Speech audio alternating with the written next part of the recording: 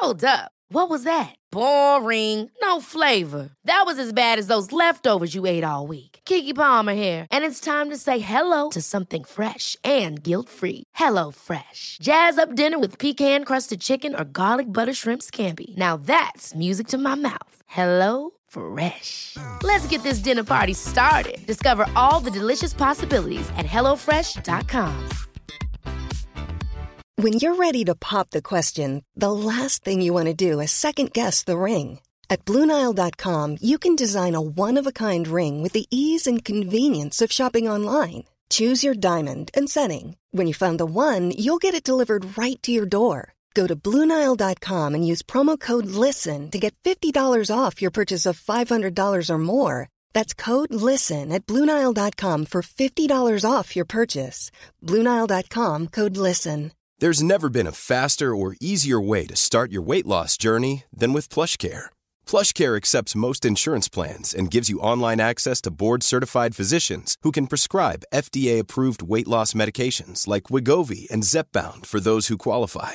Take charge of your health and speak with a board-certified physician about a weight loss plan that's right for you. Get started today at plushcare.com/weight-loss. That's plushcare.com/weight-loss. plushcare.com/weight-loss.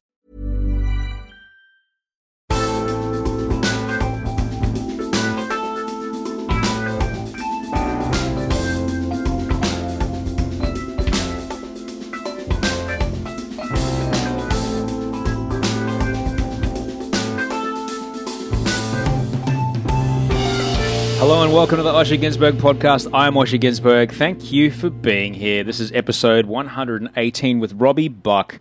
You can find him on Twitter at ROBB_BUCK. I'll tell you a little bit more about Robbie. He's quite a lovely human being, very successful, very interesting guy. Tell you a bit more about him in a moment. If you're new, welcome. Hi. If you've just started listening to this and because you've heard me on the radio in Brisbane, welcome. Glad you're here. There's 117 other episodes that I'd love you to check out. You can get them on your phone just by subscribing in the podcast app of your choice. You can always listen to each and every episode at oshergunsberg.com, but only the last 50 are at iTunes. Thanks everybody who wrote to me over the last week. I'm glad you enjoyed the Damien Barbler episode. Some pretty solid wisdom in that. I'm pretty sure there's some great stuff in here as well, because it's the start of a new year. We're still kind of getting up to firing speed with 2016, and so last week was all about creativity. This week is all about how much do you want to work in the job of your dreams, because Robbie wanted to work in the job of his dreams, and how he got there it's a pretty interesting tale. And I'm stoked that I get to share it with you today. He's a true gentleman and like the highest rating radio guy in the country, and you would never know it by looking at him, because he's just so very humble. He's a lovely, lovely chap. Hey, it's great being up in Brisbane. I had a cracking week this week. I went on the 26th of January. I went on a great bicycle ride. I went and rode 50 Ks out over the Brisbane River, out where Amazon used to be, which was super fun. Saw a 7-foot python swimming in the river, which was wild. And then I rode back to a demonstration in front of Parliament House in Brisbane for Invasion Day. Took a few photos, got a lot of hate on Twitter for it. And look, that's okay. I don't mind if people are upset about what I did on my Australia Day. I don't think I got upset with them about what they did on their Australia Day. But yeah, for folks outside of the country, 26th of January is the big day that we celebrate in Australia called Australia Day. But it is the day the first fleet arrived. And for a large part of our population, it's Invasion Day. It's the day that their country was invaded by Europeans. So it's got a lot of... it's a bit tough. I've been reading a lot about Indigenous history in the last year. As you know, on this show, I've spoken to a lot of people who have talked with me about Indigenous issues. And I just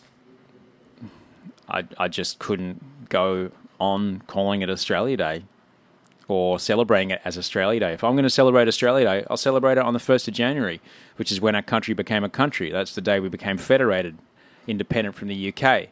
Well, Queen still a head of state, but that's another story. But yeah, the 26th of January, I'd like it to be Treaty Day. That's what I'd like. But that's just me. Anyway.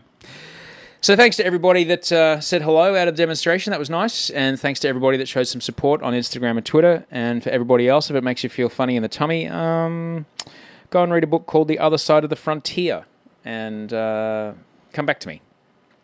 Because it's pretty interesting stuff. Anyway, it got political pretty quick, didn't it? Good gracious. I am having a lot of fun doing radio in Brisbane. I'm having a lot of fun trying to be as authentic as I can be on the radio. Occasionally, everyone in the studio gives me funny looks like, oh, he's talking about politics again.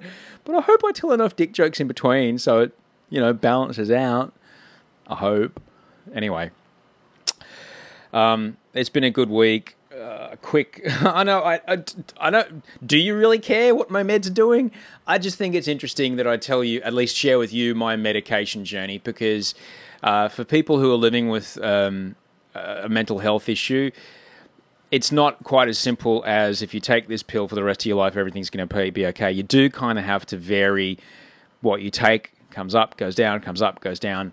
And, so I think it's interesting that if I talk about, when and how and where and how the experiments with the medication go. Me and my doctor had an experiment of going down on one of these meds, and we did it for about 2 weeks. I'm going to have to go back up.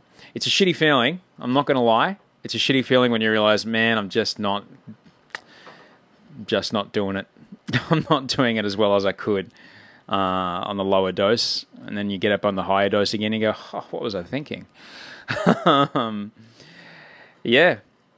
So I think we might sit here for a little while until things kind of even out a bit. But there's a lot of tweaking once you get on medication. Life's incredible. I won't say it's not. Life's amazing once you get on meds, but obviously you're trying to minimize side effects and maximize effect. And there's a delicate balance that you always have to try, and sometimes these things come and go. And so anyway, that's what I'm doing. I'm riding my bike like crazy at the moment. I found a fantastic bike shop in Brisbane, which is awesome. A power meter fell onto my bicycle. Cyclists will know what I'm talking about when things just accidentally walk out of the shop with you after you've left some money at the counter. So anyway. So I'm looking forward to a good week. Heading back up to Brisbane on... I stay in Sydney on the weekend so I can be with my family, and then I go back up to Brisbane to be with my family. My brothers and my mum and dad live in Brisbane, so that's really great to be around those guys. I don't have a car in Brisbane. I just ride everywhere, and it's the greatest.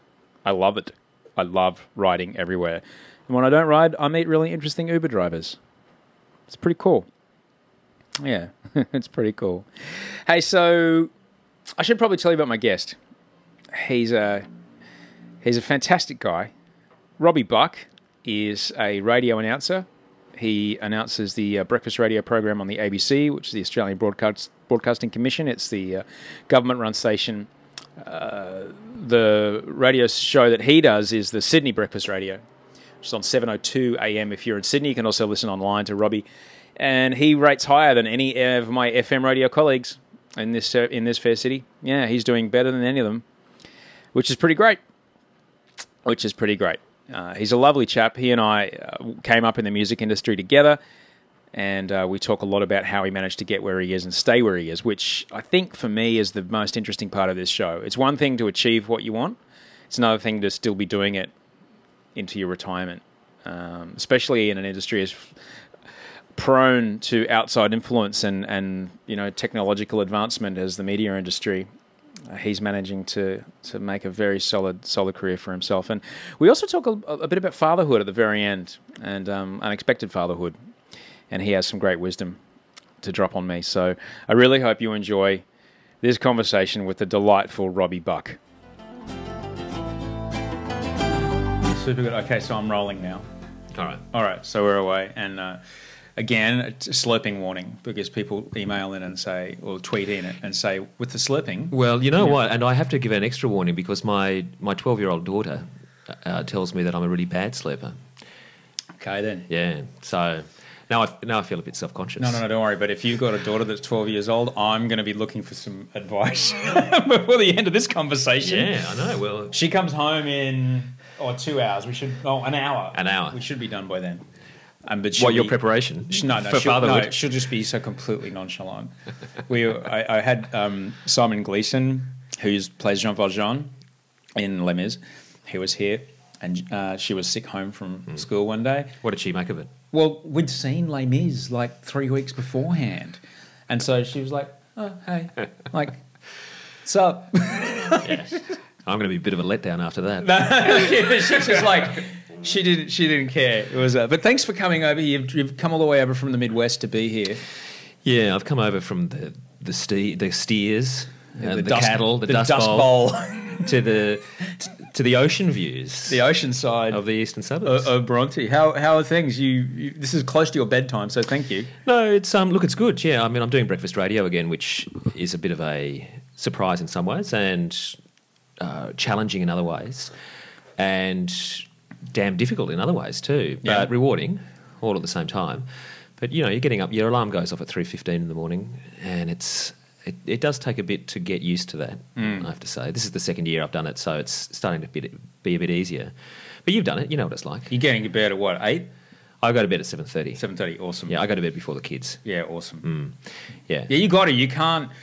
I remember Mez once telling me that he would sleep in 2 shifts through the day. I did that when I did Midnight to Dawns. I can't remember a lot of 1995 and 6. And not for the usual reasons. No. I know I was there. It's just the sleep. When your sleep's that messed up. Yeah, look, it's difficult. And you do get on top of it, I think, after a time. But there's always a part of you that feels sleepy.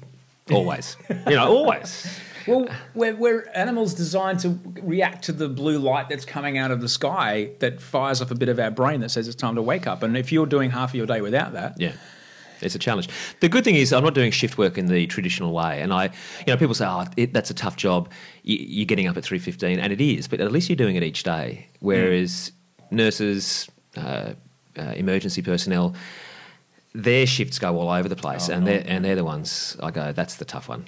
That's the really tough one. Yeah, when you push your sleep up around. It took me about 7 years to get my sleep back to normal because I was doing back in those days. That's good to know. Thank you. Well, what they would do is exactly what you're discussing. I would do 5 nights of mid-dawns and then do Sunday morning breakfast and then do midnight that night. Yeah. So I'd had to turn everything around for 48 hours. It was just, The Bachelor's a piece of cake after that, isn't it? Mate, I can't even tell you. I can't even believe that I get paid to do that job. Yeah. It is just... Neither can we. It's bananas. Neither can we. It's bananas. It's bananas. It's an amazing gig. Yeah. It's an amazing gig. Yeah, And good on you. I work with really lovely people. That helps. It does. Everyone's really, really nice on this production. You've done a lot of television. When, in the past, I've worked on productions where sometimes either a director or an EP or someone is a bit kind of or dictatorship kind of ish. No. But I think different people work in different ways. I find with radio, I've done a bit of TV, but not much. But I find in radio, if I don't have people around me that I feel really comfortable with and enjoy working alongside, then it makes the broadcasting a lot more difficult because it's that's the energy you're bouncing off. Because then you're acting. Yeah. Otherwise, you're acting, and I'm a really bad actor. Yeah. I'm a terrible actor. And you hear stories of, I think there's this massive radio duo in the States called Kevin and Bean. Mm-hmm. Kevin and Bean are so successful. I think it's Kevin and Bean. They're so successful that they chose not to go off air, but they now live in different states, and one does it down the line, and they don't speak during the songs or commercial breaks. But that happened on a particular breakfast show here in Australia as well. Yeah, it was Wendy Harmer and Peter Moon. I wasn't going to say names. No, Wendy Harmer and Peter Moon, famously. Peter Moon he moved to Melbourne. Yeah. He went down to Melbourne and he sat in a booth and wouldn't talk. And I talked to the producer. I know him, so I won't say his real name. Yeah. But let's just say for his name is Bob. Hey, Bob, can you tell Wendy not to do that again? Yeah, no, it's crazy. And on the flip side of that, I had on the total opposite end of the spectrum, had such an amazing experience doing the 2 years of Breakfast at Triple J with Lindsay and Marique. And we just had such an enjoyable time together in the studio, which is the flip side of it. And it was great because it was only 2 years. You don't get tired of each other, and you really enjoy each other's company.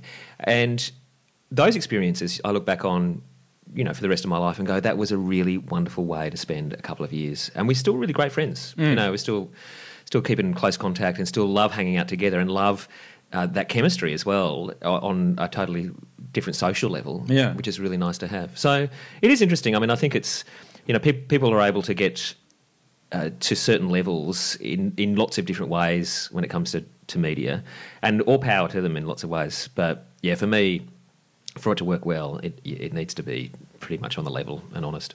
Well, it's certainly working well, because if the ratings that came out last week are anything to go by, how does it feel when you drove here on the way? You would have probably seen, I'm going to say, no less than 10 buses or cabs with FM radio duos plastered all over them. You're driving around going, I rate higher than all of you. Yeah, no, it is interesting. I mean, it's a very volatile market, though, at the moment. And AM is it's an old transmission technology, and so it's going to be really interesting to see what happens over the next couple of years too, because people, all media is splintering. People are listening to a podcast. They're not listening to the radio at the moment. With two professional broadcasters. Highly professional broadcasters. We are. That's our jobs. Yeah, well, that's true. And we're putting out a free bit of digital content. Yeah, which is great. But what I'm saying is that there is so many different... That's a slurp. There are so many different options available to you that traditional forms of media are going to continue to struggle in lots of ways. Now, that's good in lots of ways. I think it means it's a democratisation of the media landscape, and I reckon that's really exciting. It makes it, I think, more challenging for media professionals in some ways, but that's good. Good on us.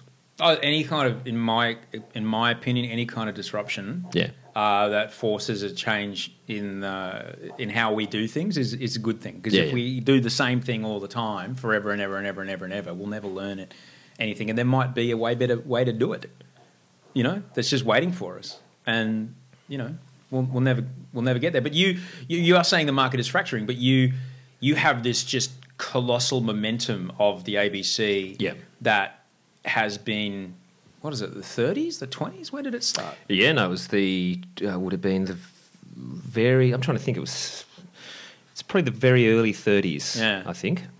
Very early 30s. And it's an institution in this country. And it is, yeah. I've said it 20 times on this show. When I'm not in Australia, I miss it so much. Look, it's a good point, and I think that sometimes we take that end of our broadcasting spectrum for granted on occasions. And there are a lot of people who are very keen to get rid of the ABC too, because it takes oxygen, it takes listeners' ears and eyes from a market that they could be making money out of too. So there are some very strong concerted campaigns to try and destabilise the ABC. Or takes listeners' ears and eyes away from outlets that they can control. Yes. Yeah, absolutely. Both of those things.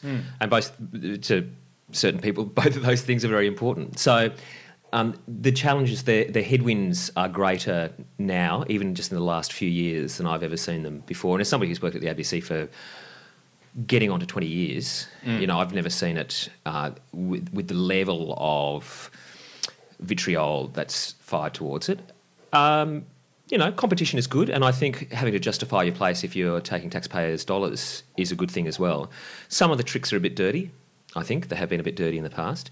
But I am a keen believer in having to justify your place. And I'm also, people say, isn't the ABC full of hangers-oners? Isn't there lots of dead wood? It really is an organisation that has been cleaned out so much in the last 15 years that there are... I really would be challenged to find a person who is there that isn't pulling their weight, So it's an interesting time to be in a place like that, and sometimes it drives me nuts because I think it's you go to a party, you mention the ABC, and you'll get one of two reactions. People will go, "Oh, I love it, it's fantastic," or they'll go, "Oh, there's big problems there, aren't there? What are we paying our money for that? Why am I paying taxpayers' money when I don't access it very much?" And those are reasonable points too at times. But like you say, I think for any democracy, any healthy democracy, to have strong public broadcasting as part of its democratic fabric, I think is a really healthy thing.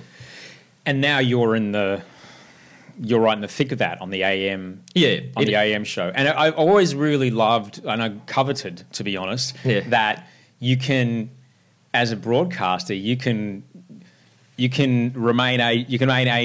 grow with your audience. You can age with your audience on the ABC. Yeah, which is a rarity in media organisations. It doesn't always happen. I mean, look, I've only ever been on annual contracts my entire time there. So you don't take it for granted by any means at all. And it gets to the end of the year and I don't know. I mean, at this stage, I don't know if I'm coming back next year or not. I hate it. I'm in the same boat right now. Yeah, I'm doing all this promo about, of course Bachelors are going to come back next year. Put the phone down, call up the network. Hey, so we got 1-1 last night. Yeah. We peaked a lot higher. How's next year looking? Oh, we don't know yet. We're still going to wait for the end of year numbers. We'll see if we're going to sell it. Exactly. And look, that's the way it is. I mean, that's the world of broadcast media. And I don't... It used to really bug me a while ago. I don't get so worried about it anymore. I think that you handle change, you accept change when it happens, and you count your blessings for what you've got and what you've done. So we'll see. You didn't grow up here in Sydney, did you? No, I grew up in Lismore, and that's where I got into radio. Which is a university town just about 2 hours south of the Queensland-New South Wales border? Yep. Inland about an hour? Yeah, about 40 minutes. 40 minutes? Yeah, so I grew up with Byron Bay as the beach that we'd go to, or Ballina as the beach that we'd go to. Grew up in a town that had a lot of counterculture as a kid growing up, which I really enjoyed, actually. It was, I remember going to school and one of my mates, Sean, coming into school and going, "Oh, Dad's just been arrested," and maybe Mum and Dad were arrested at Protesters Falls trying to stop the logging trucks coming through. And there were a lot of kids from around Nimbin and children of the Aquarius Festival from up there who were at school with me, and they brought a really interesting flavour, actually, to the school and to the way... I thought it was very normal for people to be wearing caftans, and the spiritual ethos of a lot of people, and the rainbow culture, all that stuff was just very by the by growing up. Wow! And I look back on it and I think, well, it was actually very unusual for a child in Australia to have that so close. And I'm really glad that I did have it. It's funny though. I mean, a lot of those kids grew up to be much straighter than their parents. As is often the case. Isn't it? Yeah. Yeah. You stay in touch with any of them? Yeah, one of them. That guy Sean, whose father was arrested, actually worked as a soundie at the Opera House for a while, and he's a musician these days and lives in Sydney, so we run into each other from time to time. That's superb. Yeah. But look, it was a place I couldn't wait to get out of, like any regional town that anybody grows up in. I'd gone to boarding school in Brisbane for a while. And which one? To Churchie. All right. Yeah. And I went to Terrace. Well, there you go. There you go. Batman and Zoom. Yeah. Shout out to the old school. Oh, man, there's like... right now there's like two people going, vaguely. Yeah. Anyway, it's a long story, too long to go into here. Wow, it's one of those urban legends you're going to have to dig into. Yeah, I'm afraid. But, boarding school didn't sit all that well with me. I didn't find it a very comfortable place to be in lots of ways. And in fact, in my final year at high school, I begged my parents to let me go and live with my brother and sister as a day boy. So I went. They had a house. They were going to university, and they had a house in St Lucia in Brisbane. So I went and lived with them for my final year. Mate, if you've gone to school with people who are wearing caftans and then you turn up at full-on straight rugby, old money, it's not going to fit very well, No, Robbie. it was a bit jarring. It was a little bit jarring, it's fair to say. The gears were crunching at times. Yeah, no doubt. Yeah. And so that was, like you said, it was a strange experience. It wasn't a bad experience necessarily, but it was an odd one, and it wasn't. I didn't quite understand a lot of it. The old boy kind of rugby school culture was not something I resonated with, and that's fine. I mean, look, there are lots of people who did, and all power to them. I'm not casting aspersions about that. But I then went to art college. I thought, where do I feel most comfortable? It's doing art. And so I got into Queensland College of Art. Wow. Yeah, which was great. It was a really, really difficult course to get into. And where was the campus at that point? It was in Seven Hills back in those days. Right. Yeah, out, a little bit out of town before they moved. I love how Australians just really, especially up in Brisbane, the naming of things is like, okay, what have we got? Guess what the geographical feature of Redcliffe is. Australia. It's just, I couldn't imagine white cliffs. 17-mile rocks, 8-mile plains. But you can't blame them. They were probably hungry, starving. Massive country. We've run out of things. We've called everything Victoria and Queen and George. New South Wales. Oh, we've run out of names. Seven Hills. There, that'll do it. Exactly. So you're back amongst your people. So I was back amongst my people, Yeah. and it was, again, a bit of a gear shift to do that, and that was terrific. And then I went back to Lismore, and I was unemployed for a while in Lismore, and it was actually really quite fun for a while. Were you on the dole? Yeah. Yeah, I was on Was the this dole. pre-Centrelink? Was it? No, it was Centrelink. Centrelink? But it was at a time, it was around the time of Australia's greatest recession. So they were the most unemployed people in Australia's history. This is... I think I was unemployed around that time as well. And so Lismore, which has one of the highest unemployment rates of anywhere in Australia, the Centrelink couldn't cope with it. Oh. So usually when you go to Centrelink, you have to go in and you have to, every 2 weeks, you put in your dole form and you've written down the jobs that you've applied for, and they give you a little off-the-cuff interview just to make sure that you're not bullshitting them. But it became so overworked that they just gave up, threw their hands up and put a box out the front of the Centrelink office. You just had to drop your dole form into the box, and that was it. So back in those days, there were people who were living in Bali and Cambodia and Thailand who were just getting their mates to drop the dole form into the box. Not me, but, you know, it was crazy. It was crazy. But I woke up one morning in Lismore. I'd been there for about 8 months. And I woke up and I went, this is just not good. You know, I need to actually get a job. I can't get a job in Lismore. So I got on the train on the XPT, booked a seat on the XPT from Lismore and got off at Hornsby. And I had no real contacts for any work. I had no real qualifications, essentially. And I had a place to stay, which was with my cousin who was a punk, who lived in Epping. She was only about 16. And she lived with a dope-smoking motorcycle mechanic who used to take home the cars from the mechanics and get stoned with his mates and then go hooning these cars that were customers' cars through the streets of It's Epping. like Ferris Bueller's Day Off for real. It was madness. It was absolute madness. And it was a different Sydney in those days too. It was a very, I guess it was early 90s and early to mid-90s. And in those days there were a lot more punks and skins and kind of kids experimenting with counterculture. And visually, externally. Yeah. Really. I mean, look, that's not to say kids don't do it now, but there was something a bit harsher about elements of it, to be honest, and some of it was downright ugly too, particularly the skinhead culture that my cousin would associate with from time to time, and they used to call me Mr. Beige because I'd get around in a brown corduroy jacket. But they were, some of them were pretty nasty, actually. A couple of them went to jail for murder. Fuck. Yeah. Me. Yeah. So it was an odd time to be... Like racially motivated stuff? No, it was actually... Well, look, they had all those sorts of things going on. They were parts of... Some of these guys were parts of... I mean, like I said, I only met them a few times and was glad not to have association with them. But... it was only years later that I realised that this stuff had gone down. But I think the story went that ASIO had bugged their office or their clubhouse or whatever it was, and they had murdered, I think from memory, one of their own. Huh. And they didn't realise that they were bugged at the time. So that's how they got the evidence on them. But it was, it was a weird time. The inner city of Sydney was vibrant and it was exciting, but it was really grungy and it was a bit dark. As well. Is it just because I'm old and I don't hang out where the 14 to 19-year-old people congregate that I don't see that visual?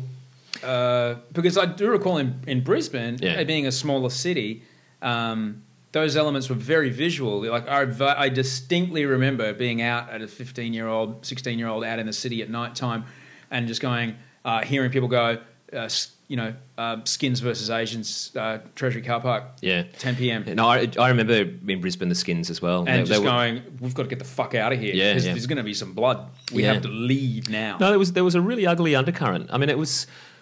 I don't know what I mean, there was the racial motivation for the Skins, but I'm not quite sure whether it was just boredom or whether it was just a desire to try and find something more exciting than the suburban everyday. And it's not so commercialised.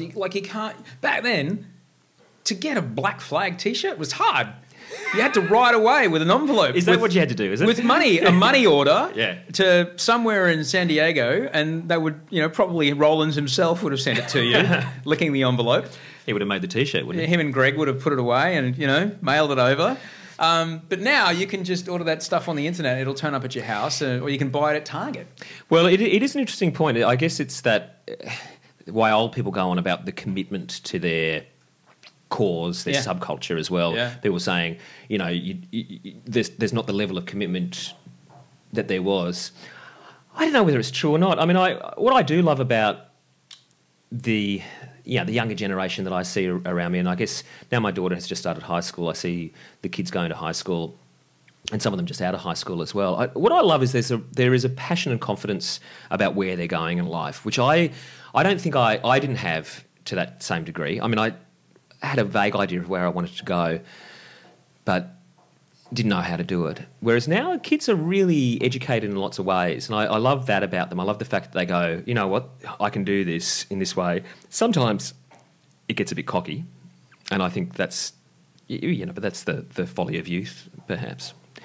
But it is amazing to think, in one generation, our age versus my daughter's age, the amount of information that they have access to compared to what we were able to get hold of, and how that is reflected in your passions too. It's a really interesting thing. The entire sum of my primary school's musical knowledge came through a 28-minute long funnel on a Sunday night on the ABC at Countdown. 6 p.m.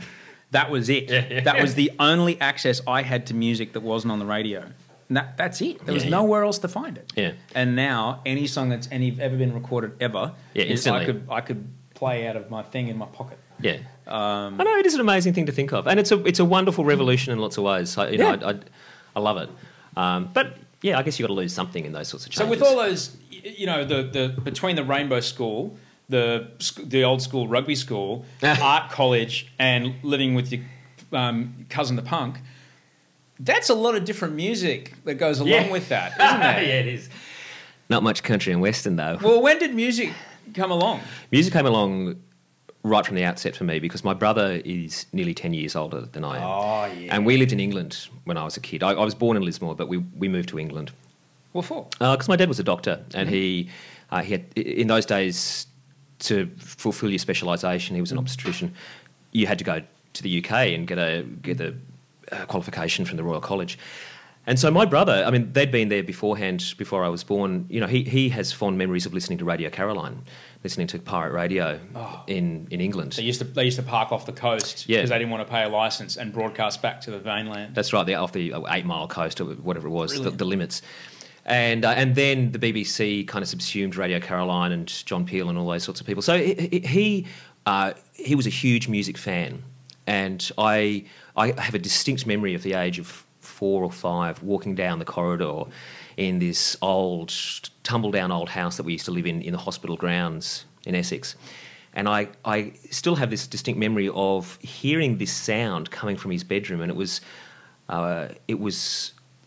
from Who's Next, I Can See for Miles by The Who, and trying to work out what it was that I was finding amazing, and it was the sound. It was the sound of this music. And really from that moment, my ears were piqued and my interest in music was piqued. And so my brother had a huge influence on my musical tastes. So I was much more of an English music fan than I was an American music fan for a long time. But, we still have a strong love of music. In fact, last weekend I met up with my brother and sister. They live in Brisbane. Met up with them in Melbourne, and we went and saw the David Bowie exhibition on the weekend. Was it exceptional? Yeah, it was great. It's amazing to see Bowie's handwritten exercise notes with Life on Mars written out with some of the corrections here and there. The manuscript for Heroes in his quite ladylike writing, actually. He's got it looks like how girls' writing's always a bit neater? Always. Yeah, a little bit more flowery. David Bowie's is a bit more like that. So music's always been there. It's always been a really strong driver in my life, and it's been lovely to be able to play with it as a career at times, but that's just a bonus for me. I mean, I still, I went out and bought 3 records yesterday. I still go and buy music. I still love going to record stores. I still like... Really? I haven't been to a record store forever. Well, you know what? You should check it out because there is something very meditative about going into a vinyl record store, and there's a great one near my house that sells second-hand vinyl, and just flicking through titles. Oh, yeah. It's like a men's shed. Yeah, well, when I moved to America the first... in 2009, when I moved there full time, I got rid of everything. Yeah. I got rid of all my CDs. I gave all my albums away. I gave everything. I sold my turntables. Got out. Look, it's a big commitment, and it's time consuming, it's money consuming, and it takes a lot of space in the house. Yeah. So it's not something that you can do necessarily, but I have the luxury of having a bit of a shed out the back of my place. Oh, nice. Yeah. Very, very nice. Yeah. So did you ever explore playing your own music? Yeah, well, in Brisbane, when I was in high school, I fronted a really bad covers band called The Shots. Yeah. What was your big hits, top 3? Look, we did Friday on My Mind, the Easy Beats. We did the Sex Pistols. We did the Clash. Should I Stay or Should I Go? Late 60s, early 70s. Where did you play? We played, well, look, for our first ever gig, we handed out 8,000 invitations to our first. Thinking this is going to be great. Yeah, we'll be Queen at Wembley. And we booked West's. Was it East's? No, it was East's Leagues Club. East's Leagues Club. So that's where the Cult had played only a few months beforehand, and the Sugar Cubes with Björk had played 6 months before that. The Pogues were set to play, and we thought we'll just book it out. We booked it out for a Friday night. And, this is the thing about youth. I love it. I look back and go, it's amazing. We booked it out, and then we handed out 8,000 invitations. And we said the best way to get to the gig is on the train. There was a train station nearby. And we said, the gig's going to start at, I think, 8 p.m. Anyway, 2 days before concert night, and we've been rehearsing like mad, we get a call from the club, and they say, we've been in contact by the licensing police, and... they're telling us that there's lots of underage kids who are planning to turn up to this gig. And we said, what do you mean? Not telling them that we were underage at the time either. What do you mean? And they said, well, we're going to cancel you. And we said, oh, you can't cancel us. We've put 8,000 invitations out. I said, look, we'll put a policeman on the front door if you want. We'll hire a policeman and you can check the IDs. All right. They said, no, we're not going to risk it. That's it. Close down. 48 hours before our first big gig and nowhere to play. So we madly rush around, and there's the East Union Club, which is not as big, not as well known, and obviously, judging by the spider webs on the beer taps, hasn't sold that much beer in a long time either. And we say to them, hey, we've got like 1,000 people, we reckon, turning up for this concert. What do you reckon? And they said, yeah, okay, no worries. The big problem was, how do we let people know, pre-internet age, that this is where it's going to be? So on the night of the gig, we turn up to the train station, and...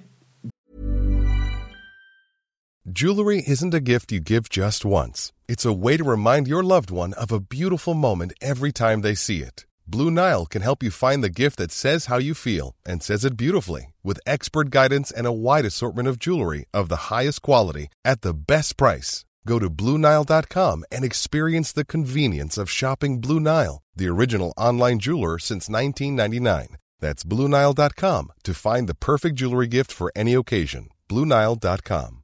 I'm Sandra, and I'm just the professional your small business was looking for. But you didn't hire me because you didn't use LinkedIn Jobs. LinkedIn has professionals you can't find anywhere else, including those who aren't actively looking for a new job, but might be open to the perfect role, like me.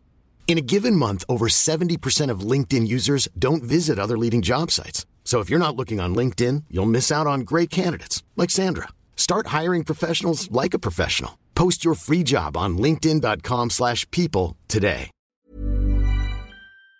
Brisbane trains, they run every half hour. This train pulls up and all these people come off the train. And we yell out to them, look, if you're here for the Shots gig, get back on the train and go another 2 stops up. And we thought maybe a few people would do it. And it was amazing to see there were about 200 people getting off the train, and all bar about 3 of them stopped, turned around and got back on the train. And we looked at each other and went, wow, people are actually coming to this. Turned up to the stage. The place was absolutely packed, and we'd hired $1,000 worth of sound gear. It was really loud. We were a crappy band, but everybody was having a fantastic time. When what happens? In come guys in jumpsuits, Alsatians, the tactical response group turns up. To which our response was to launch into I Fought the Law. And at that precise moment, 1,000, just on the cusp perhaps, of 18-year-olds flee. The building itself was surrounded by fields. 1,000 kids scooting over these cyclone fences and racing off in different directions with police behind them. There was about 4 paddy wagons, and anyway, it was complete chaos. Turned out it was the final night of the final night of the Nationals. I think the next day was the election where the Nationals were kicked out. So suffice to say, I didn't last very long in the band. I was kicked out pretty soon afterwards. Why? Oh, I was a bad singer. Dude, you're the best promo ever. You got 1,000 underage kids before the internet. Man, that's an amazing story. Yeah. Did you get the cops pull you up? Well, they took a lot of names down, but we were on stage and none of us were drinking, so there was no reason to get us for anything. I don't think anybody was actually... In the end, I don't think they bothered pursuing it. That is so Brisbane. Yeah. That is so Bjelke-Petersen Brisbane. Yeah. They were just head stompers. Yeah. And it was not cool. No, it wasn't nice. I mean, they had the Alsatians with them. Oh, They were guys ready to take out the teenagers. But yeah, it was funny. Very, very funny. Mate, what an exciting story. Yeah. Then you can drop the mic and walk away with that. Like, that's better than any teenage gig I could ever lay claim to. Yeah. That is pretty awesome. That's a fantastic story. Yeah. And so was anybody there? I want to know if anybody was there who's listening. I'd love to know if you there were were there. people there. There was definitely people there. We did a few more gigs after that elsewhere, but none quite as exciting as that. And then they kicked me out of the band, and that was the end of my short-lived music career. Mate, well, bullshit. You've had a career in the music industry. Yeah, on that way. And that's the thing that always, I played in bands as well. I played, bass in band. Well, it was Chili Peppers and Primus. We wanted to be the Chili Peppers and Primus, and then Soundgarden. That was the fashion at the time. Yeah. And then I played double bass in a hip hop band for a while, which was super, super fun. But I couldn't write songs. So it's hard, isn't it? Well, it got to the point where I could write songs, they just weren't very good. But it got to the point where I got this job in radio. I was like, well... And I just moved in with my first girlfriend. It's like, well, I could go and sit in a high-ace van and drive to Cairns and back for the potential of playing into an empty room, or I could stay here, get regular sex, and get paid. Just weigh it up. Yeah. One in each hand. But here's the thing. Of the people that were playing music at the time, it's wild because I look around and, like, I've had a longer music career in the music industry than, and you would the same. You would have had a longer career in the music industry than many of the people who actually play it. Yeah, the vast bulk of them. And it is sad to see because people get into music when they're young, they are idealistic, and I absolutely champion it. But it is a hard game, and it's always been a hard game, and it continues to be a hard game. And it's sad to see people get disillusioned. When they get to the late 20s and early 30s and they see their other mates who've gone off in other industries starting to make dividends on all that work, and they're struggling to find the money to put a record together. It's tough, it's really tough. But I remember, I think when I met you the first time, which would have been, well, at least 15 years ago. I got to Sydney in 99. Yeah. Yeah, well, it was when you first got to Sydney. And you were carrying around a video recorder the whole time. Yeah, I did. Yeah. What happened to all that? Oh, it's all in a box in Los Angeles. Is it? Right. Yeah. I've got hours of footage. And when I first saw Exit Through the Gift Shop, I thought, that could be me. Yeah. That was me for about 2 or 3 years. I know. That was whenever I saw you, you had a handycam in your hand. And I was like, who is this guy? Who's the bloke with the handycam? It was really interesting. I just found it really fascinating to document.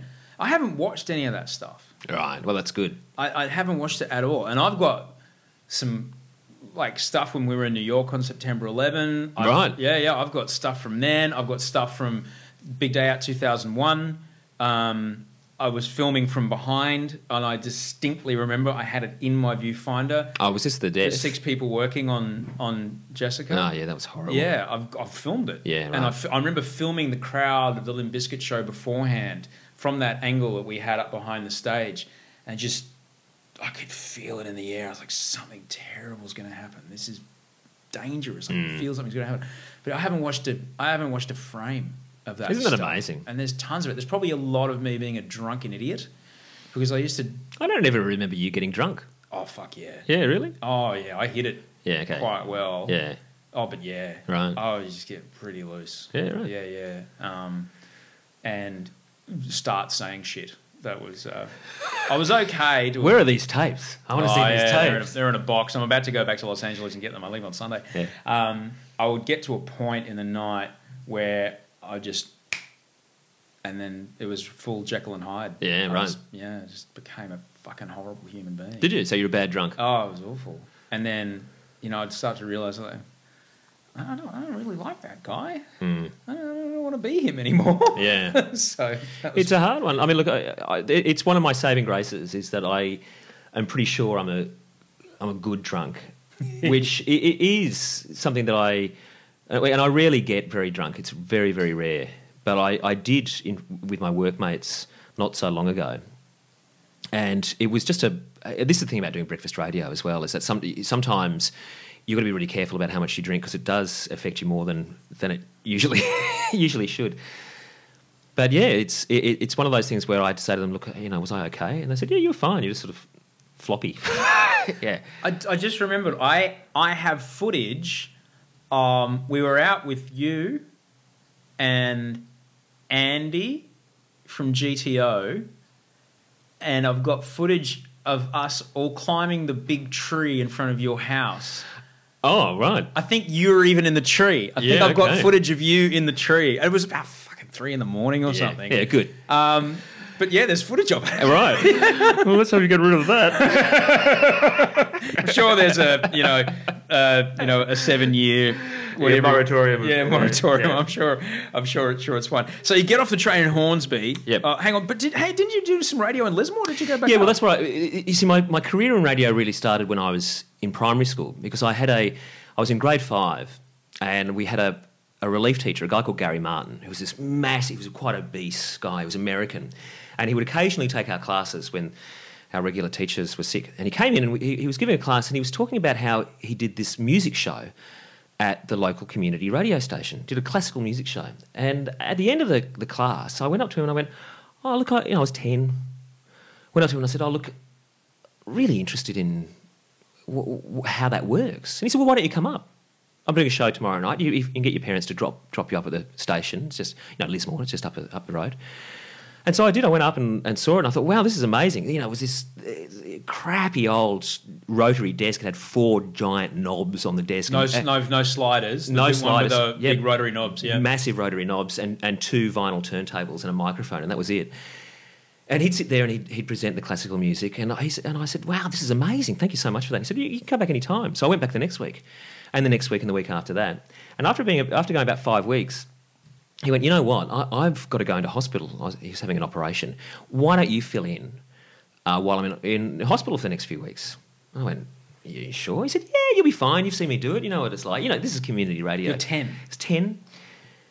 And so I went, okay, sure. And so I went and did the show. He showed you how to work all the buttons and knobs? Yeah, I mean, look, it was a classical music show, so you just have to say hello, read off the back of the LP, Mozart, here's a bit of history, this is what we're about to listen to, and then press play and do the same thing 2 or 3 times, and that was it. It was, hello, I'm Robert Buck, and welcome to Evening Classics. Anyway, he came back out of hospital about 3 weeks later, and he said, look, you're doing a really great job. I mean, I wasn't. I would have been doing a terrible job. You're doing a really great job. Why don't you keep doing the show? He had another show that he was doing.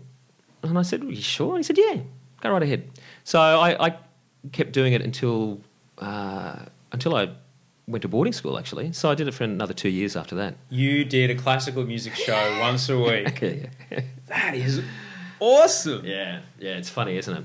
So thanks to Gary Martin, because, who knows what would have happened if he hadn't have walked into that class if the teacher hadn't have been sick on that day, if he hadn't have decided to talk about his community radio experience. Or if you hadn't chosen to go there every week. I mean, would you be surprised? Would you not be surprised? How many people have sat in front of that microphone and when we talk about how they got to where they are, it's pretty much the same for. I did it for free until I became so good at it. By the time it came time to hire someone, I was the only option. And that's it. Yeah. You know, I did it and I was terrible when no one could see it for a long time. Yeah. And but passionate about it. Yeah. You know, and that's it. And I mean, going back to that conversation we had before about, you know, I guess what young people have today, they have so many opportunities, which is great, but you still need to have that passion.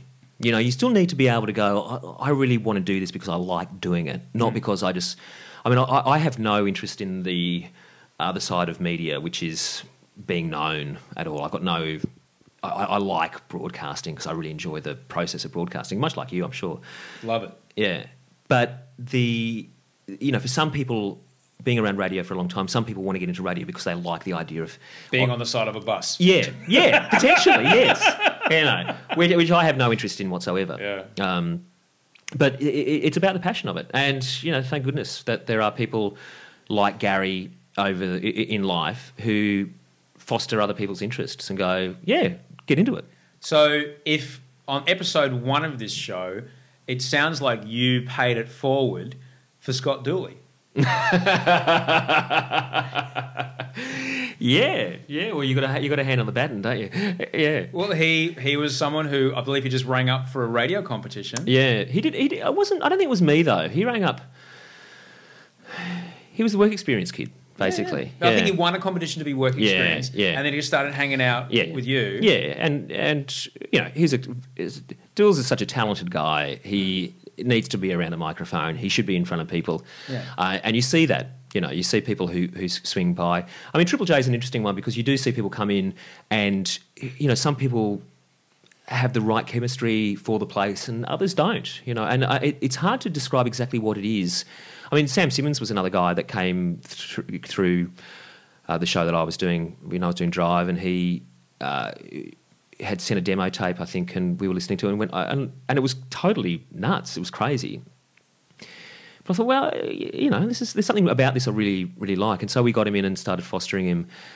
And now he's just won the top prize at Edinburgh for comedy, you know. and that's nothing to do with me. That's only because he's a great talent. Yeah. But there are a lot of people who have such terrific talents around the place. And I love, in any small way, being able to give, not even a leg up, just giving them a little bit of light, reflecting a bit of light their way. It's great. I can't agree with you more. In fact, I almost see it as my duty to pay it back to everybody that helped me. Claire Blake, who let me come and push buttons on her show on a Thursday night till I learned how to panel. Yeah.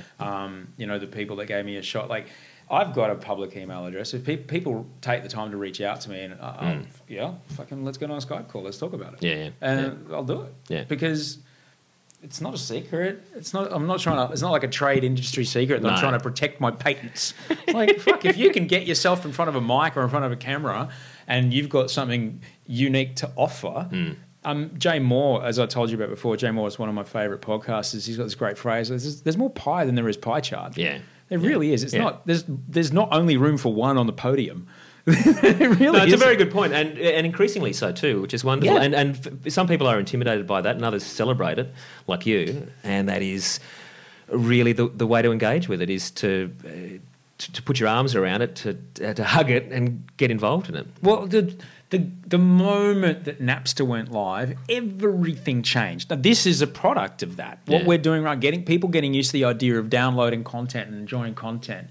Came out of Napster, LimeWire, whatever else came along. It was, you know, criminal at the time, but how many other industries were started that way?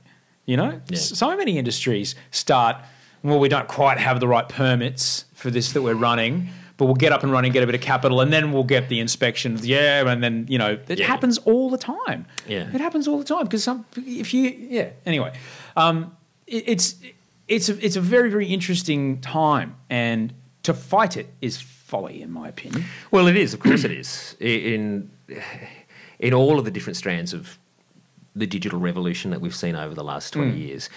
Some of it is uncomfortable, I think. I mean, just going back to music, for example, it's really interesting to see the pros and cons of the breakdown of the music industry and the liberalisation of sharing music. I mean, it's great for, I think it's much better for smaller artists in this day and age because they don't have to get themselves a record contract. Often those contracts, not always, but often those record contracts were weighted heavily against them so that they were never going to make any money out of it anyway. They had to spend lots of money to go into an expensive studio. Now you can record like we are in your kitchen, if you'd like. And you're able to share it with people all over the world instantly. Making money out of it is hard. I mean, it's a tough one, but, you know, people do have those... There is that cottage industry methodology that people are able to apply themselves to, which does work. You know, people pay $1 for a song or share a song via the internet, and so people are getting a little trickle of money. It gives them a bit of momentum to keep going with what they're doing. It's not private jet money like it used to be, though. No, it's not. No, it's not. No, but this is where now.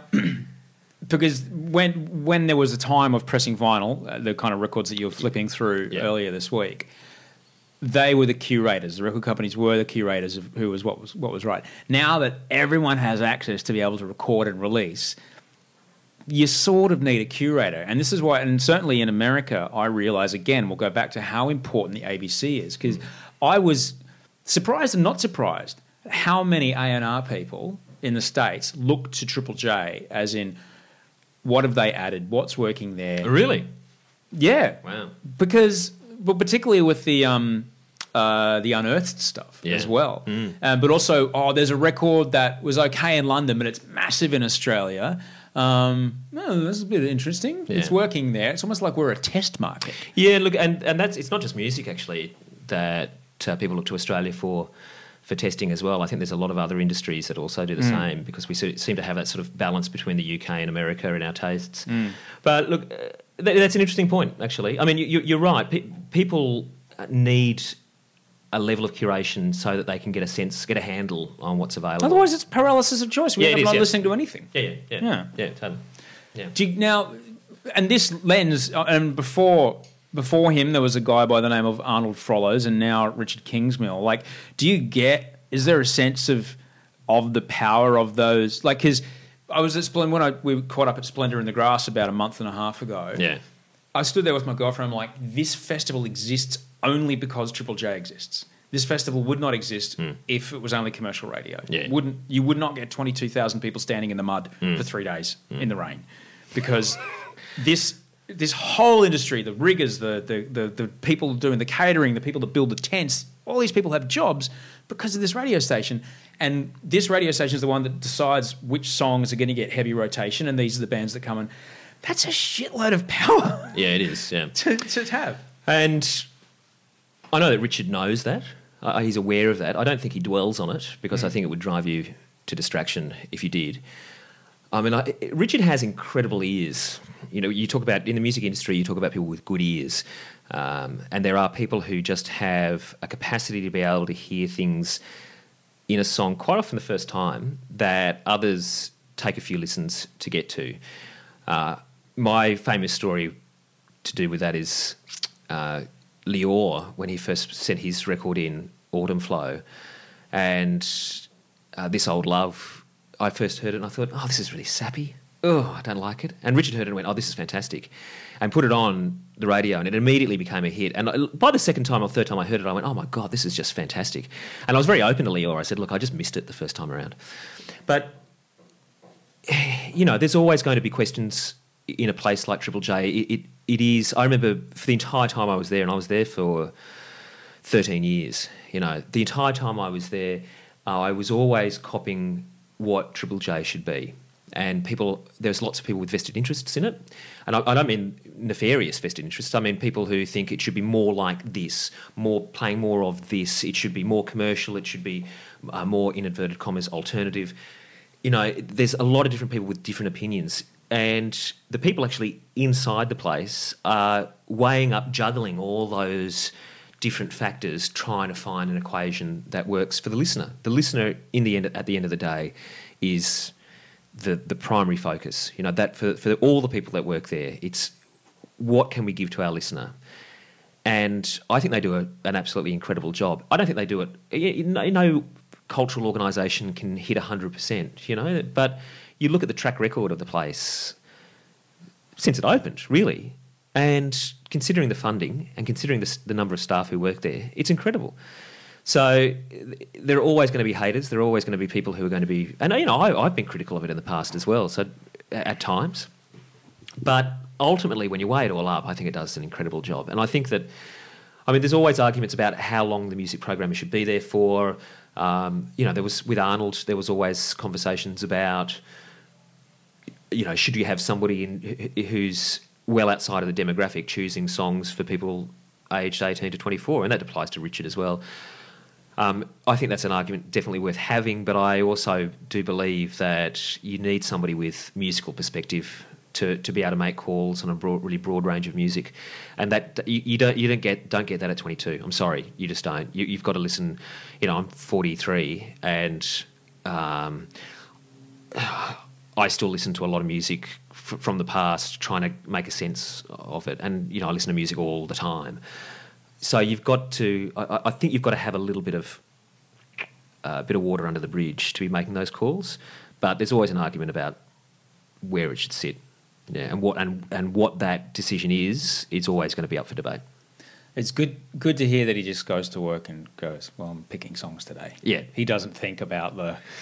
No. You know, the entire touring industry that exists and all those jobs. Yeah. We talk about, you know, in this country all the time, they bang on about jobs. There's got to be thousands of jobs. Well, the music industry in Australia is worth billions of dollars. It's worth a lot of money. A lot of people come home and put food on the table on the back of that. And Triple J is a big part of it. But look, the thing is, they'll always be doing what they do. They'll always be looking for new music. They'll always be looking for new Australian music, and that is... And to create an excitement in new Australian music is just terrific, especially in an age where we're so connected to international output, to go, you know what, here in Australia, we've got some really great stuff. Here it is, get excited about it and support it. And for people to actually get on that bandwagon and go, yeah, we're with you. Yeah, I think it's great. Mate, we've got about 10 minutes before... the 11-year-old walks through the door. Should I start my rendition of Les Miserables? Well, no, I just... teach me. What do I need to know? I've been here for about a year. I've been in her life for about a year and a bit. Yeah, I've been living here for about 7 months. Wow. And she's like, and who the fuck are you? Yeah, I know, I bet. Getting in, this is my mother. Yeah. This is my house. What do you mean I can't sleep in her bed what the fuck is this? Look, I can't imagine doing it, actually. It's hard enough with my kid who, you know, we mentally wrestle all the time. So it's a funny one, isn't it? Sometimes you got to pick your battles with them, but you've also got to remember they're looking for love all the time too, and sometimes your own childhood ego gets in the way of realising that from time to time, of just letting them behave a little bit badly every now and then, and just throwing them a bit of love no matter what. Doesn't mean that they can get away with stuff. I think you've always got to draw lines. No, but I can't discipline. No, okay. Well, that's a different one, isn't it? Yeah. Yeah. Look, it's the best I've got is what would your mum say? That's my particle projectile cannon. That's the toughest in your arsenal. That's me releasing the saucer section. That's all I've got. And I pull it out quite often. She must go, ooh, not that one. No, actually, she goes, but she eventually turns around. She goes, yeah. This isn't going to end well. It's good for your humility. I mean, well done to you. You know, I've got friends who have walked into those situations as, you know, stepmums or stepdads, and it's difficult, you know, for everybody. I take my hat off to you for doing it. Look, I love it. Yeah, great. I love it. I'm moving back to Australia. I lie in bed at night and read The Never-Ending Story out loud. It's fucking brilliant. Yeah. You know what? There is something so wonderful about kids and the way that they see the world and being able to engage with them, because it gives you an excuse to be a child yourself. And you forget that a big part of us is being a child. I learn a lot of dance routines in that living room. There's a reason there's no furniture in the middle. Mm-hmm. Yeah. And I get in trouble because I don't know how to do it properly. Oh, goodness. And she moans when I wear my cardigan. Why? Too daggy? Too daggy. Not interested. No, I know they do have very high standards when it comes to a lot of things, particularly in front of their friends. I get a lot of dad, a lot of dad jokes, but I love dad jokes. Oh, so good. Aren't they fantastic? We could use the ramp if you're so inclined. Yeah. Driving through the country town. Oh, there's the dead centre of town. Yeah, past the cemetery. There we go. Boom! Oh, there's plenty more. Oh, I got in trouble the other day because her mate slept over and we went out for dinner before we came back. And her little mate's going to a different... they go to the same primary school, but they go to different high schools. And so I talked to a friend. I said, how do you feel about going to high school? Which one are you going to? You all right? You're going to know many people there? Da, da, da, da. Later on, she's like, you shouldn't talk to them like you know them. What? Okay. Thank you very much. I'll step away from the other human.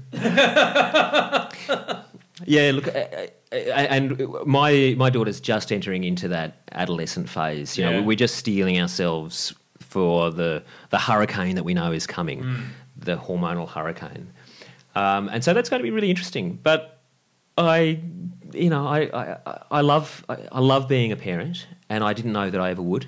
I didn't even know. I thought, I don't know whether I've really got it in me to be a parent, and it was for us. For my wife and I, we met at work. We met at Triple J, and we'd only been going out for about 6 months when she fell pregnant, and so it was a pretty confronting time. In fact, we were at work. We'd sort of kept our relationship. We'd both recently come out of quite long-term relationships, and both had great exes, but just those relationships had come to a stall. We didn't really want to get into a long-term relationship. We liked each other a lot, really fell for each other, but we're really hesitant about going into a long-term relationship. And then we were seeing each other on the sly, didn't really let anybody know at work. And then this happened. And we went, wow, what are we going to do? And then we went, you know what? We really like each other. We should do this. None of our other friends have got kids, but let's just do it. And so she started getting more and more pregnant. And, she'd be at work. She was about 7 or 8 months pregnant with a big baby bump. And people would be coming up to her going, oh, wow, you're pregnant, that's fantastic. And she'd go, yeah. And they'd go, so who is the father? And then she'd sort of look over the other side of the office and point to me and go, him. And they'd look across the office and go, Robbie? And I'd sheepishly wave. Hi.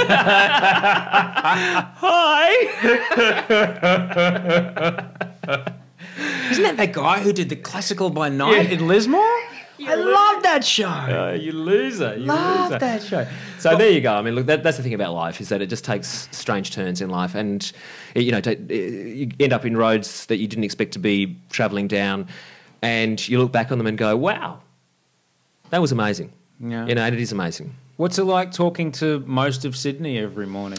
Look, it's good sometimes when it goes well and other times when it doesn't. Because you cover a lot more issues than, whatever you did on Triple J. It's a lot broader. It's a lot broader. There's a lot more politics. Yeah, people expect the agenda of the day in every 20 minutes. Yeah, and it's tough sometimes, particularly that time of the morning and you're doing it solo, so you're trying to get across a lot of stuff while you're broadcasting. And there's not songs to hide behind. Back at the Jays, you'd do a bit, you'd play a song, you'd be able to get your head together about what the next thing was before you came back again. With this, it just keeps on going, So it's been really challenging in that way, and I've learnt a lot. It's still a lot to learn about it too. It's an ongoing process. I sometimes get, and I'm sure a lot of people listening get very confronted when, and particularly just even this last 2 weeks in the news, it's we can choose to turn it off. We can choose not to look at Twitter. We can choose to I'm just going to take a break from the news. How do you cope with just the constant waterfall of headlines that you've got to digest and absorb so you can emotively speak about them? Look, I think it is wearing, actually, and I think you've got to be careful that you don't emotionally take on some of those aspects of it. I mean, in the last week we've been talking about William Tyrrell. It's the anniversary of his disappearance, the little toddler. There was a murder of a grandmother and her grandson by a neighbour. And when you discuss those issues, I can't help but picture those kids in my head, and I can't help but think about my own children as well. There's the Aylan Kurdi photograph as well on the international front. It is actually the kids are the ones, the stories with the kids in it are the ones that really get to you. That said, I'm in a studio. I'm not actually out there in the field or a war correspondent, and I don't know how people do that. I really don't. It's... Yeah, the mind boggles what they must have to bring home. I've met a war correspondent, and he had some pretty full on PTSD. He was in what was that Iraqi city that went really bad? Okay. I'm thinking of Syria at the moment, Aleppo, but no, the other one. Yeah. I can't remember. It was about 2006, just before they did the surge. And it just went horribly wrong. And he was stationed there, and he came out of that was just like... Yeah, because you're talking about pure horror. You are talking about something that we can't even conceptualise in its carnage. And, I mean, I do have an interest in war photography a bit, and so I've read some accounts of people trying to discuss what it's like to be in those situations, and they just say... It's like you have descended into hell and nothing makes any sense. There's just pure carnage around you, and there's no rhyme or reason as to why people survive or don't survive. It's just pure luck. And so I looked at, I guess you have to be aware that is going on around the world, especially these discussions that we're having at the moment with Syria. But... ultimately, you try and switch it off. Come the weekend, I try and switch it off a bit. I think you've got to clear your head a little bit. And thankfully, a lot of it's just local politics as well, Sydney politics, New South Wales politics. That stuff can be surreal at times, but it doesn't have the heaviness that those other stories do. But it is. I think it's a broader issue actually for our time. Is that we are constantly. Feeling like we're in the midst of crisis all the time because we're constantly being told more and more about what is wrong. And there are a lot of things wrong, but at some point you've got to be able to say to yourself, okay, I'm going to choose to absorb this, but these other things actually I'm going to turn away from, I think. And I think that's a healthy way to go about it. There's that mate of mine, Ruben Meerman, he's a scientist, and he's... the surfing scientist? Yeah. He told me to read a book called The Better Angels of Our Nature, and this guy basically, it's this massive, it's a very heavy book, because jillion pages, but he just conclusively sets out his argument that right now, even with all the stuff we're seeing on the news every night, this is the most peaceful time in humanity. It is, yeah. No, I've seen that argument a lot, and it's true that there are a lot fewer people being killed through wars and famine and other natural disasters too.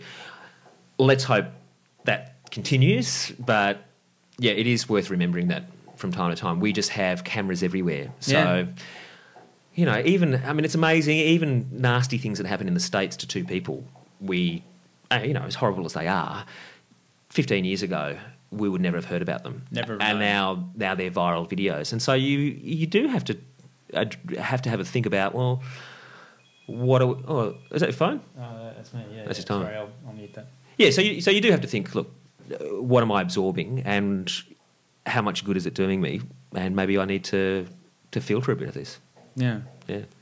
And then on the weekend, just try and tune into that, the last breaths of your child's childhood. Yeah, that's right. Before she turns into a raging monster. Mate, don't worry. We all came out the other side of that. I know we did, didn't we? We all did. Man, I'm really grateful that you came over. Thank you. It's such a pleasure. Thank you so much. Thanks for inviting me. I've loved it. Oh, cool, man. Yeah, no, I have. I'm just going to set everything up so I can take your photo, okay? Okay. All right, cool. Yeah. And that was Robbie Buck. You can find him on Twitter at ROBBIE_BUCK. You can also listen to him every morning in Sydney on ABC 7:02 AM. You can also get his podcast, listen to him online all around the world. Yes, you can. He's a lovely chap, and he works very hard, and he's very, very good at what he does. I'm heading back up to Brisbane after this. By the time you hear this, I will be in Brisbane, but I'm recording this before. Don't worry. It's all a bit of an Inception kind of podcast within a podcast at the moment.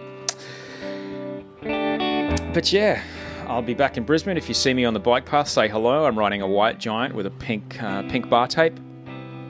I will say this thing. Every other city that I've ridden in around the world, people wave back. People wave. Because you're another cyclist. You're out there trying not to die. And, you know, you wave. G'day, mate. Hello, my friend. Guys and girls wave back. Everything's cool. You're heading up a hill. Hope you go well. Look at you. You're going so well. You're going to look great on Strava. You cheer each other on up the hill. Brisbane, people don't wave so much.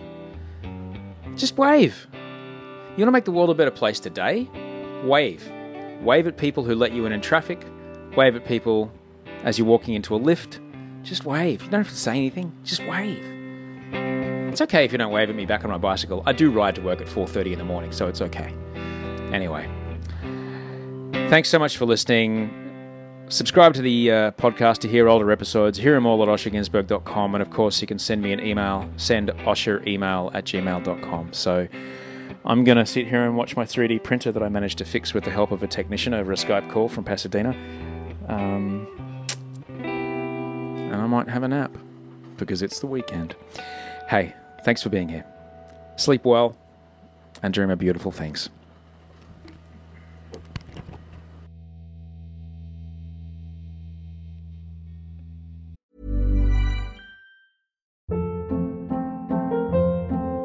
Hold up. What was that? Boring. No flavor. That was as bad as those leftovers you ate all week. Keke Palmer here, and it's time to say hello to something fresh and guilt-free. Hello Fresh. Jazz up dinner with pecan-crusted chicken or garlic butter shrimp scampi. Now that's music to my mouth. Hello Fresh. Let's get this dinner party started. Discover all the delicious possibilities at HelloFresh.com. Planning for your next trip?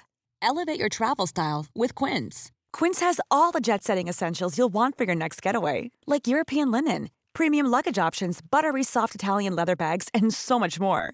And is all priced at 50 to 80% less than similar brands. Plus, Quince only works with factories that use safe and ethical manufacturing practices. Pack your bags with high-quality essentials you'll be wearing for vacations to come with Quince. Go to quince.com/pack for free shipping and 365-day returns.